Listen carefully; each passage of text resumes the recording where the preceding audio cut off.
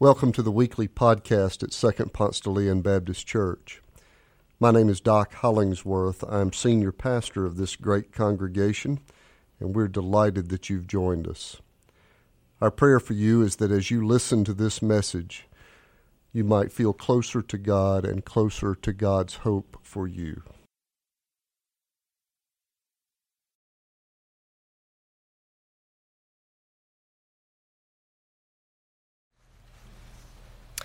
Our readings come from Romans 13:8 and Matthew 18:15 through 20. Owe no one anything except to love one another, for the one who loves another has fulfilled the law. If your brother or sister sins against you, go and point out the fault when the two of you are alone. If you are listened to, you have regained that one.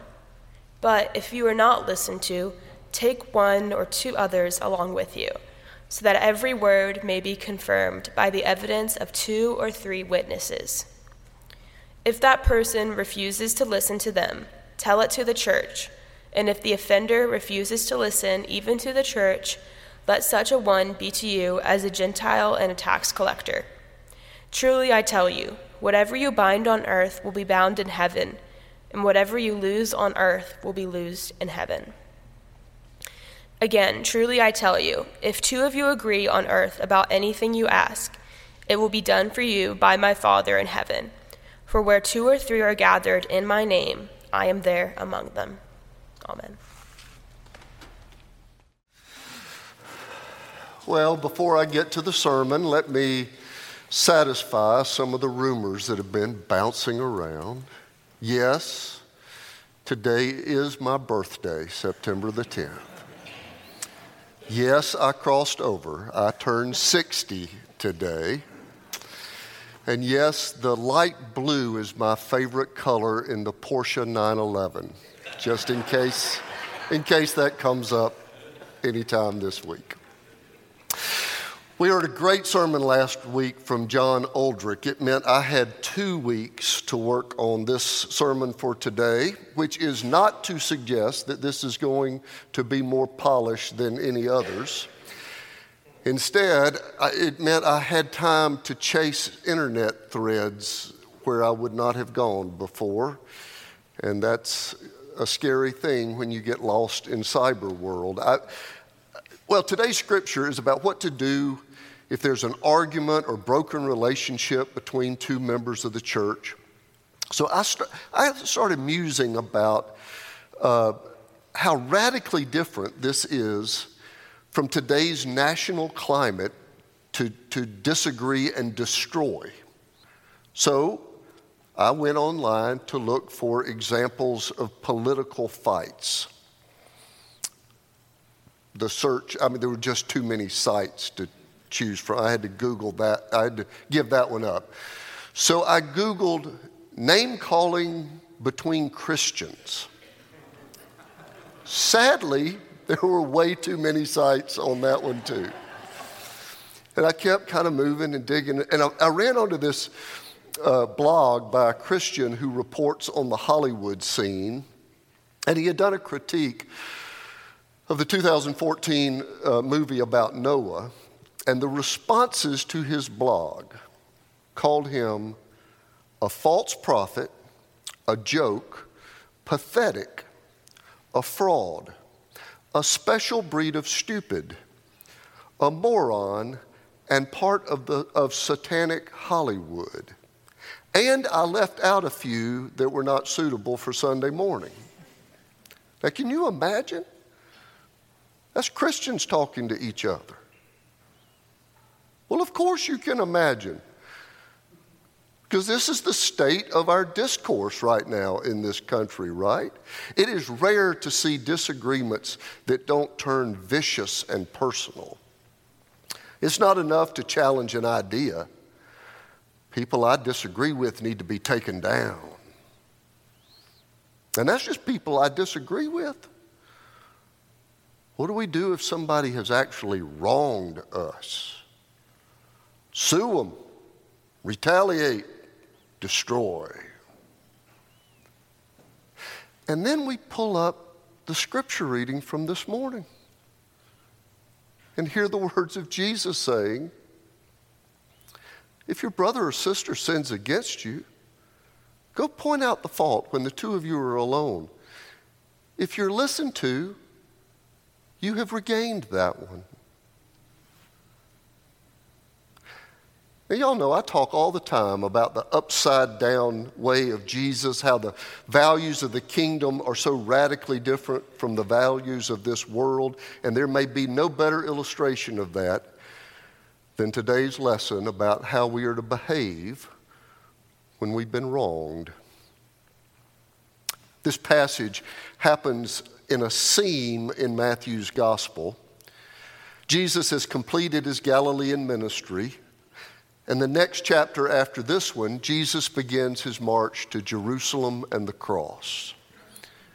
We're just a few chapters away from the crucifixion, and right here, before Jesus begins the march to Golgotha, Jesus does a little teaching about what to do when folks are fussing. He's been teaching throughout Matthew on these big themes, the kingdom of heaven and all of that. And now Jesus has a few words to say about what happens when church members are in a tiff. But Jesus knows that nothing has the power to derail the mission of the church like conflict. I love that I get to preach this message when this congregation is in such a season of harmony. In my 10 years as pastor, I cannot remember a time that held as much promise for us as right now. Amen to that. All of our oars are roaring together. There are no sidelines agendas. If there's any congregational squabble, I don't know about it. And I think we might be entering into one of our finest chapters of ministry together. But we all have memories and stories, don't we? We have some long embedded stories of the church not behaving too well. Some of you have been through some ugly church fights that weakened the witness of the church because conflict was handled so poorly. Now let's be clear, we're not talking about the absence of conflict. Every church has conflict. Every church needs a little bit. In fact, George Bullard, a consultant, wrote a book entitled Every Church Needs a Little Conflict. His intention is a little conflict is what's needed to agitate, move things forward. But it's poor management of conflict and severe conflict that can ruin lives and ruin churches and erode the witness of God's love. So how is the Jesus model of conflict so radically different from the rest of the expressions we see in the culture? First of all, Jesus' teaching here is not an HR manual. And this is another example where literal adherents might miss the spirit of the teaching. If you were going literally with the HR manual, you'd say, but if you're not listened to, take one or two others along with you. Okay, that literally means take one or two, never three. Don't meet them there. You have to take them along with you. That's tiring. The spirit is this. Handle conflict in the smallest circle possible, and the goal is always to rescue and forgive. If a brother or sister sins against you, the objective is to redeem, never to punish. Why go deal with disagreements one-on-one? It's the only way to prevent shame. If you bring a big old gaggle of folks with you, then they're going to know about the transgression. Now maybe they've got something that they've got to forgive. The first step always, Jesus said, is one-on-one. Let's you and me heal this thing together. The objective of the Jesus model of conflict resolution is winning. But it's not winning the argument. It's winning back the friendship. Jesus uses family language here. If your brother or sister sins against you. When Melissa and I were dating and we fussed, we would have long, drawn-out fusses because everything weighed so much. We'd be at odds and go to our corner and say, now, is this really the person I want to be married to the rest of my life? I want to spend my life with this person. Everything. It was just heavy and it weighed so much and it took so long. And then we got married and our spats didn't last that long anymore because we weren't going anywhere. We're tied to each other. Let's just get on with it. Delayed fusses are lost days. Let's just clear the air and move on. The relationship matters more than the winning. I'm convinced that that's why Jesus is using family language here. Jesus is talking about broken relationships within the church family. If you were reading along, your translation, some of the modern translations say, if a church member sins against you. It's a way of making the reading inclusive. But I think the family language is on purpose. I think it's a better translation the way we heard it read today. If your brother or sister sins against you. Because healthy families know how to fight. We're tied to each other in relationships, so let's get on with it. Let's be honest about our feelings. Let's confront each other and heal. Unhealthy families, unhealthy churches either avoid conflict or seek revenge. C.S. Lewis, in his book, The Great Divorce, imagines a painful image of hell. He imagines hell is like a vast gray city, a city inhabited only on the outer edges, with rows and rows of empty houses in the middle. Empty because everyone who once lived in them has quarreled with their neighbors and moved. And then quarreled with new neighbors and moved again, leaving empty streets full of empty houses behind them. That, says Lewis, is how hell got so large.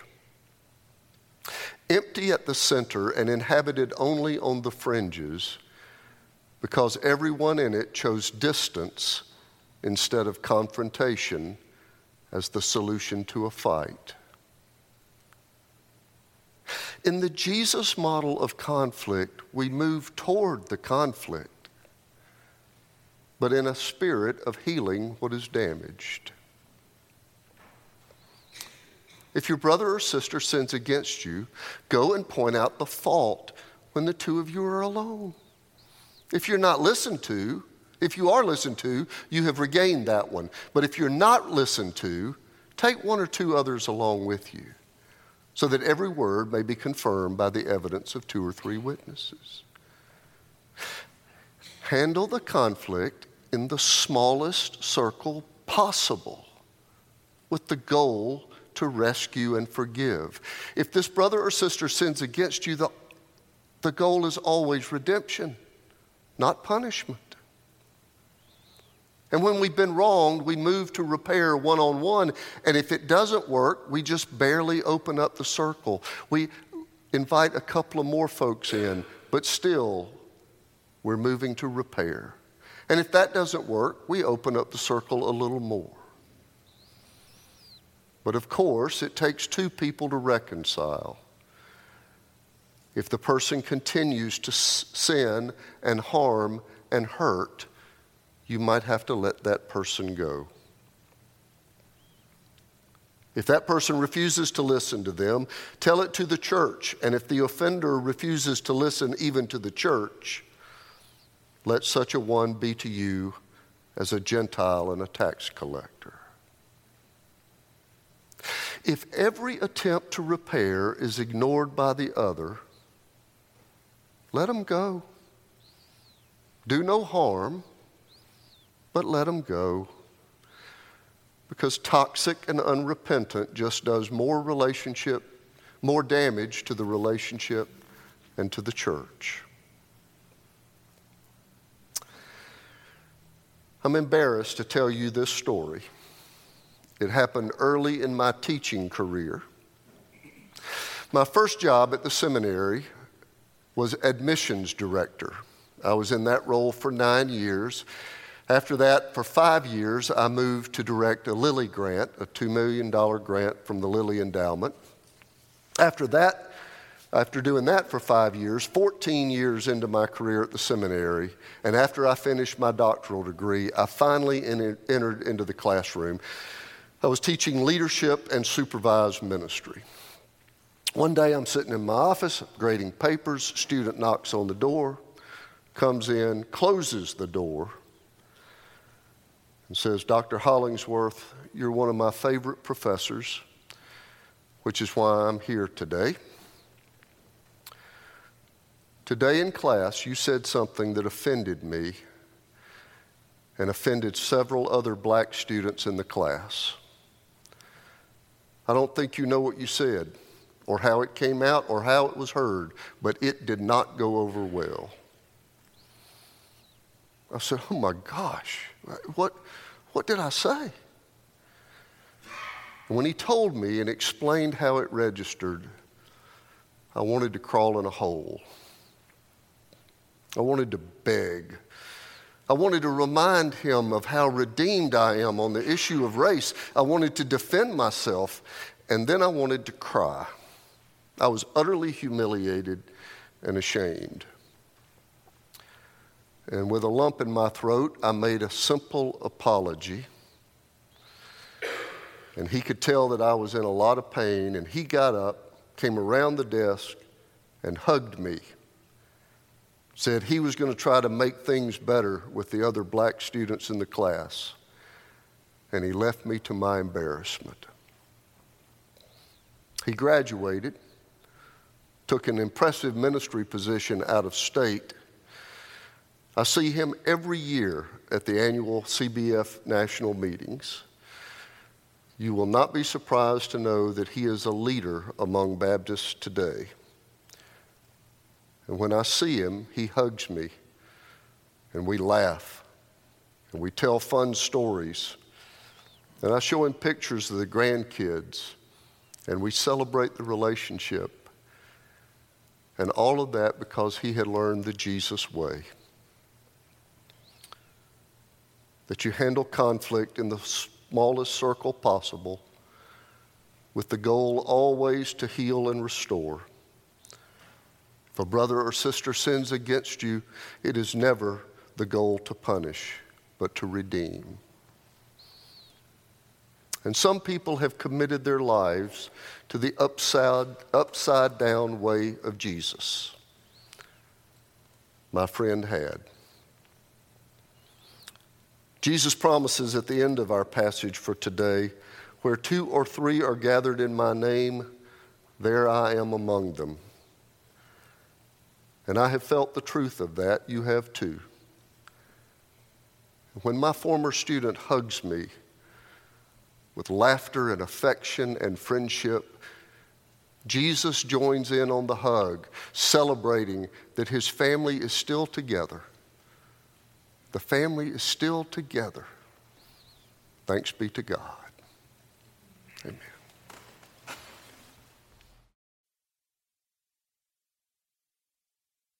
Thanks for joining us. If you live in the Atlanta area or visiting Atlanta, come and worship with us in person on Sundays at 2nd Ponce de Leon Baptist Church.